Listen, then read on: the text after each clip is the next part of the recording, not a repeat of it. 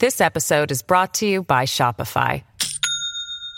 Do you have a point of sale system you can trust, or is it a real POS? You need Shopify for retail. From accepting payments to managing inventory, Shopify POS has everything you need to sell in person. Go to shopify.com/system, all lowercase, to take your retail business to the next level today. That's shopify.com/system. Welcome to It's All Political, the San Francisco Chronicle's political podcast. I'm Joe Garofoli, the Chronicle's senior political writer, and it's never too early to start talking 2020 presidential race. And today we have a declared candidate, Richard Ojeda. Now, I know what you're saying. Who the hell is Richard Ojeda? He's a state senator from West Virginia. He voted for Trump, and he's running as a Democrat. But that's not the only thing you should know about Richard Ojeda. He is probably more progressive than most of the other folks who are talking about running for president this year, but he comes at it from a different way, from the perspective of someone in a state that Trump won by, 49 points? And if he gets on the debate stage, watch out. He is going to be a combination of Ross Perot and Trump. Next, talking 2020 with Richard Ojeda on It's All Political. This episode is brought to you by Shopify. Do you have a point of sale system you can trust, or is it a real POS? You need Shopify for retail. From accepting payments to managing inventory, Shopify POS has everything you need to sell in person. Go to shopify.com/system, all lowercase, to take your retail business to the next level today. That's shopify.com/system. Senator Richard Ojeda, welcome to It's All Political, and welcome to Oakland. Thank you very much. I appreciate it. So you're a retired Army major, paratrooper, Bronze Star recipient, right? Two Bronze Star recipients. You did 3 tours in Iraq, 1 in Afghanistan, and... Well, 3 Operation Iraqi Freedom, 1 Operation Enduring Freedom Afghanistan. Okay. And you've been a state senator for 1 term. You're in your first term. Yes.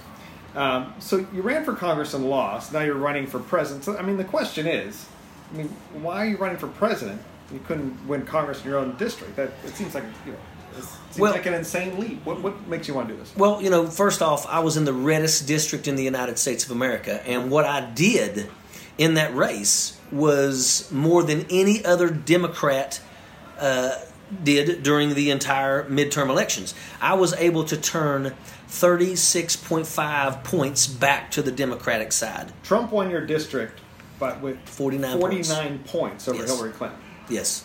So I was able to do far more than anybody else in America. Just to give you an understanding, Beto O'Rourke did 5 points. I did 36.5 points. He turned 5 points. He turned 5 points. But once again, this is about being able to relate with people in Middle America, the Rust Belt, Appalachia. But, over the course of the 19 months where we ran for Congress, we received countless emails, letters that talked about the issues in those states. And, I realized the same issues that we had in West Virginia are the same issues that we have in Flint, Michigan, the Bronx, New York, south side of Chicago, the Rio Grande Valley, and even places in Silicon Valley. Yeah. These are issues that need to be addressed. So basically we just decided, you know what? We're going to get in this fight. So you have some really interesting takes on issues, and you come at them from a West Virginia point of view. I grew up in Pittsburgh, so I'm familiar. We're in the other tri-state area. Yep. Yeah. So I hear you on a lot of this stuff.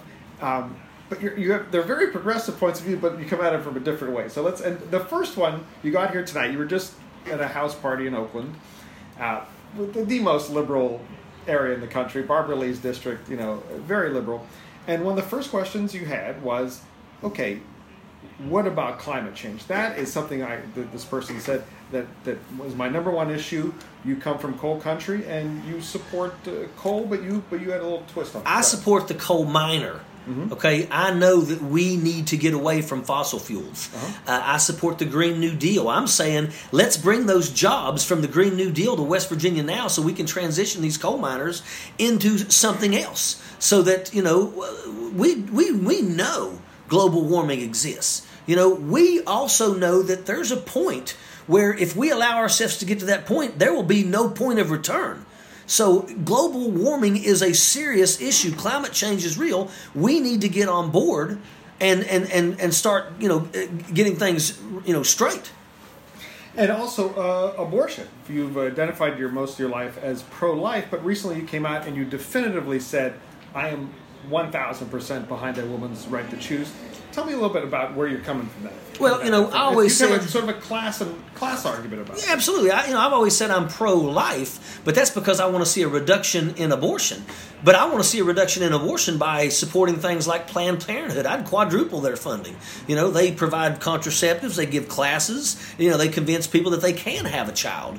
That's what I'm talking about. When the rich have always had access, always. It's the poor that suffer. Right. To abortion. Yeah. It's the poor who suffer. And I think that I'm going to stand with a woman's ability to make that choice for her body. It's her body. And I heard you say that West Virginia is a colony. It's always been treated like a colony. Yeah. And it kind of sums up your version of populism. Explain what that means when you say West Virginia is like a colony. West Virginia is a colony. It's not really a state. Big energy has come to my state and has extracted our timber, our coal, now our natural gas, and the people in West Virginia are none the better.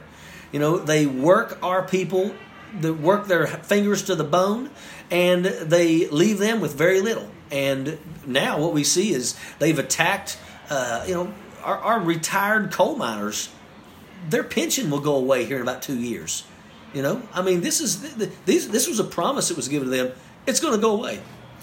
You have said that Big Pharma is the enemy. Yes. Explain why that's the enemy. Of course, the opioid crisis has hit very few places harder than it has West Virginia and Eastern Ohio. We have lost more people last year than all the lives lost during the Vietnam War, and we've done it this year too. So who's the enemy? Big Pharma comes in here and throws their Oxycontin and hydrocodone on our people like candy. It has ripped apart our communities. It's killed thousands upon thousands of people. But we do nothing.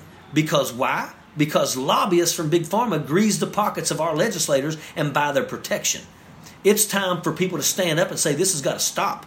Big Pharma right now is talking about they're going to create a drug that's going to fight the opioid epidemic. You mean the opioid epidemic that they started? I believe that we need to go ahead and legalize cannabis. Let's deschedule it. Let's decriminalize it. Get it out of the hands of Big Pharma. Let's allow our people to heal themselves that are struggling with these issues. We know that it has medical value. Yeah. So let's go ahead and use that. Do you use cannabis at all? Or I don't. Yeah. But let me tell you something. I have a daughter that has scoliosis. Mm-hmm. She just had her second hip surgery from hip impingement syndrome. Yeah. And I'm going to tell you right now, I'll fist fight to get her the first medical cannabis card in West Virginia. Because I want her to be able to treat her pain versus taking Oxycontin and hydrocodone, which have killed thousands of people. You have one of your pillars as you're pulling them together of your campaign. You're still in sort of listening mode right now. Is about big money in politics. And you said if you get on stage at one of these Democratic debates, which for listeners already, I said you want to hear this guy on stage, you will be able to change the dynamic of the race. And you said you will call out. Absolutely. What are you going to call them out? I will call people. First off, don't you sit here and say you're going to fight the opioid epidemic and you've taken money from Big Pharma. Yeah. Don't you sit and tell me that you're going to stand up to Big Energy when you've basically the number one, Democrat, which was Beto O'Rourke. Absolutely. Energy money. Look, I'm going to call these people out. Who took Big Pharma money that you're thinking of right now? Booker. Who else was it? Gillibrand, Sherrod Brown. There's quite a few of them. They're all taking pharma money. That's right. They're taking Big Pharma. So don't sit here and act like you're going to come in and save, our citizens because you benefit from it.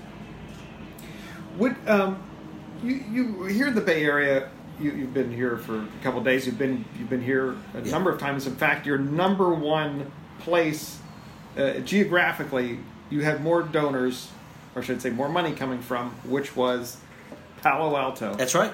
What's the connection there? Why? I think you went there to raise absolutely, money. absolutely. I think that they enjoyed what I had to say.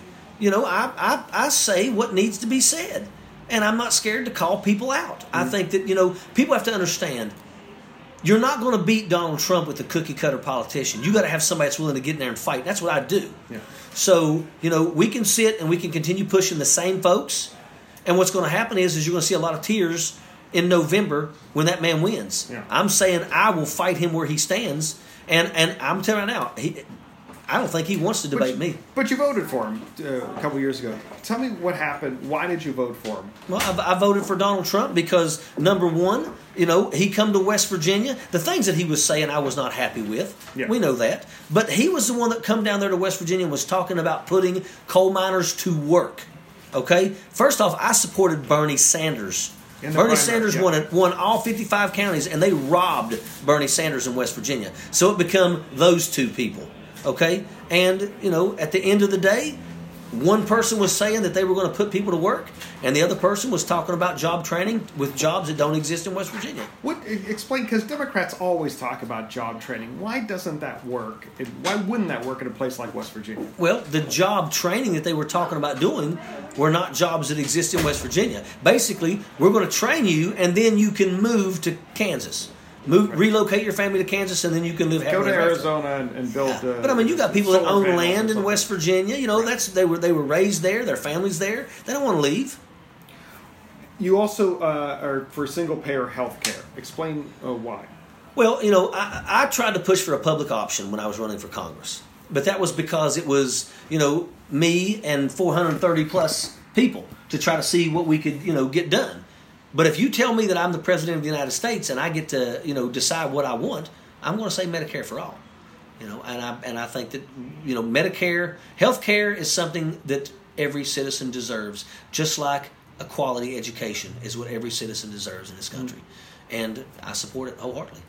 You are sooner, this may air in January, be posted on January, and you're going to be resigning from the state senate around then, correct? Yes. And then, but you have one final bill that you're going to be pushing. Explain what it is. Well, the bill that I'm going to push is a bill that would require all lobbyists to wear body cameras.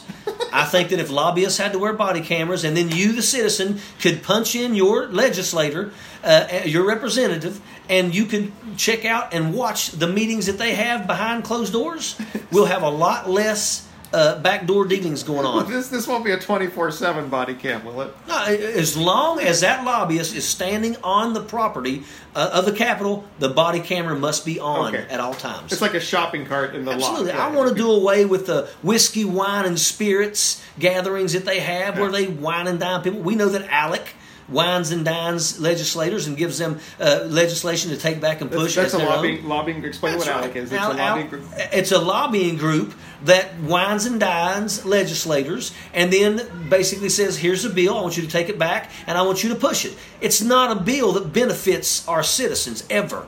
It's a bill that benefits big corporations is exactly what it is. And they do their stuff behind closed doors. And you have another idea for what in terms of public service. When people enter public service, when they're done in the House, when they serve their time in the House, when they serve their time in the Senate, and then they leave office, what restrictions would you put on them? Well, my thing says is that I want to say that if you do your stint as a congressman, and this is only for people that run for Congress and the Senate, and to include our president, I think that they need to take the same health care as everybody else, because if they did, we'd fix health care in this country. I think their kids should go to public schools, because if they did, we'd fix education in this country. But I also say that when you're done, you have a retirement of $130,000 a year with a cap where you can make upwards to $250,000. And what that does is that will stop those guys from basically jumping over and becoming lobbyists. Because if you go become a lobbyist, the lobbyist can only pay you another $120 to take you to your $250,000 cap. And you can have a total... A net worth of $1 million. Anything above that, donate to charity. Yeah. Staff sergeants in the United States military right now in Afghanistan, Syria, or Iraq that have 2 children qualify for food stamps. That's service. I'm tired of these people saying that they're going to serve the people, but in reality, they go up there and they're self-serving. Yeah. After 2 terms, they're worth $30 million. That's got to stop. So, in your congressional race, you won 44% of the vote in a district where Hillary Clinton won 23%, and where Trump won 49%. Right. What explains, at this point, 2 years in, Trump's base is still supportive, West Virginia is still largely supportive of him. Why is that? What still is his enduring appeal? Because those people want so bad to believe his rhetoric. When he says, about jobs, what people don't realize is when Donald Trump talks about jobs, they're not jobs where you can raise a family. Right. You shut down a factory and 3,000 people lose those factory jobs. You can't replace them with Dollar General and Wendy's jobs. That's the problem. Is that that's what they're given in return. But a lot of these people are just wanting so bad for him to save. What's different about him though? Because every politician says, "Oh, I'm going to bring jobs," blah blah blah. What's it about him that resonates in West Virginia? He was the guy that come on board that everybody respected the fact that he said what he wanted to say. Yeah. Of course we know a lot of it was garbage. We now know that a lot of the promises that he made were absolute garbage. Yeah. But there's some people out there that still hold on to the hope that he's going to follow through. People are waking up. You think they're waking up? I think people are waking up. What would move them at this point? Because here's a guy who doesn't look like a guy people from where I come from, Western Pennsylvania, West Virginia. This is a guy who was his father gave him everything. He was right. Silver spoon in his mouth. Right. He was a draft dodger. Right. People are starting to see that. Yeah. There's a lot of people right now. A lot of people don't want to admit that they were wrong because, once again, they just can't stand the fact of saying that they were wrong. Right. But I think when you sit down with people one-on-one, most of them do admit that it's a train wreck. And at the same time, what's wrong with the Democratic Party? What is this, or you were not a fan of Nancy Pelosi, who right. might be, or very likely going to be the next speaker. Yep. At this point. What's wrong with the party right now? The Democratic Party focuses more about money. That's what it is. That's what she brags about. It's about who has the most money. But guess what? That person, that's how come we've lost over 1,000 Democratic seats across this country, is because you're going with the Democrat that can raise the most money. You're not going with the Democrat that can go out there, that's hungry, that'll knock on every door, that can relate to the people, that stands with the working class.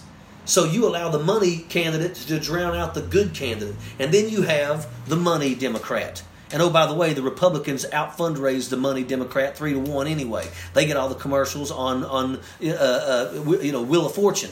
But it comes down to, in the end, neither one of them are somebody that people can really get behind. So therefore, a lot of people, that's where you hear this. Well, I'm going to vote for who I believe is the best. And sadly, we've lost a lot of ground. So there's going to be, 25, 30 people running for president? Yep. What is your strategy for getting your voice out here? Besides being on It's All Political. I'm going to fight my battle. Yeah. I will not be outworked. I will put boots on the ground everywhere. And when it comes time for these debates, make no mistake about it, I have no problems pointing people out. It is what it is. It'll be exciting. All right. Senator, thank you so much for being on It's All Political. Well, thank you very much. I appreciate it. Wait, you give me your traditional out thing, what you do in your videos. Sappers clear the way, airborne all the way. And voteojeda.com. There we go. Thank you. Thank you. I'd like to thank you all for listening today. I'd like to thank State Senator Richard Ojeda for being on the podcast. I'd like to thank the King Kaufman, for producing today's podcast. And remember, even if you're a Democrat who voted for Trump, or maybe especially if you're a Democrat who voted for Trump, it's all political.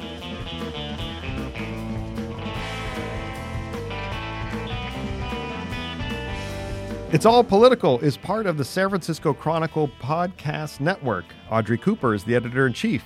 If you like this show, we'd love it if you'd subscribe to it wherever you get your podcasts. And if you got a minute to give us a quick review, that helps us build our audience so we can keep growing.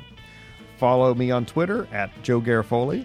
JoeGarofoli, or you can email me at jgarofoli@sfchronicle.com. Support It's All Political and a lot of great journalism with a subscription to the San Francisco Chronicle. There are print and digital editions. Find out more at sfchronicle.com/subscribe.